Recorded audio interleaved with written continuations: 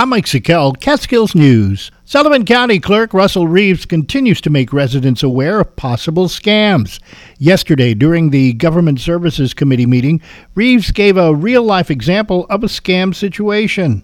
We had recently a local organization that was contacted by a company saying that they owed $9,000 in a judgment. They called my office. That judgment was satisfied, so it was a scam. Back in September, the office announced a free fraud alert service to help property owners by signing up to receive email alerts whenever a document such as a deed or mortgage is recorded under their name. You can connect with the Sullivan County Clerk's office through the county website.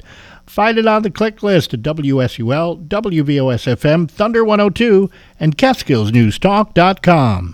The Landfield Avenue Synagogue marked the first night of Hanukkah yesterday evening with a ceremony dedicating an original design new Hanukkah menorah at the Ted Strobel Center in Monticello. Landfield Avenue Synagogue Board Secretary Lori James says this is an ongoing project. This menorah, we're dedicating a new one made by a local artist with our goal to be that we will replace all the old menorahs in our community and throughout the community and continue to add more each season. The Landfield Avenue Board of Directors commissioned two local artists, the father-son duo of Zach and Barry Zavrick, to sculpt the special menorah. The Landfield Avenue Synagogue will offer a special program, Shine Your Light of Peace, this Hanukkah season, Sunday morning at 10 a.m. on Catskills News Talk 92.5 and 94.9, as well as 12:40 a.m., and it will be available as a Catskills News podcast. The Orange County Partnership held their 37th annual dinner in the town of Wallkill on Tuesday evening with some special awards. Jim Sebastian of Mid-Hudson News has more. Hank Gross, the founder of Mid-Hudson News, was given the Spirit of Innovation Award.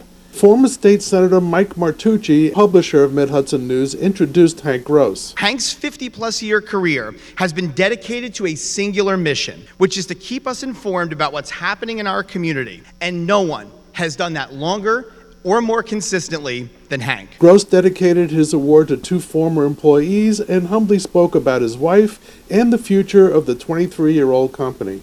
Standing by my side or sitting by myself aside has always been my wife, Jenny.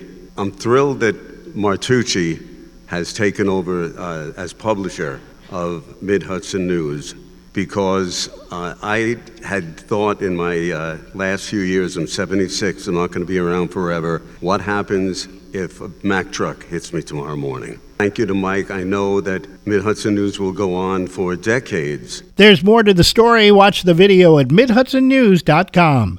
That's what's happening. I'm Mike Sikel, Catskills News.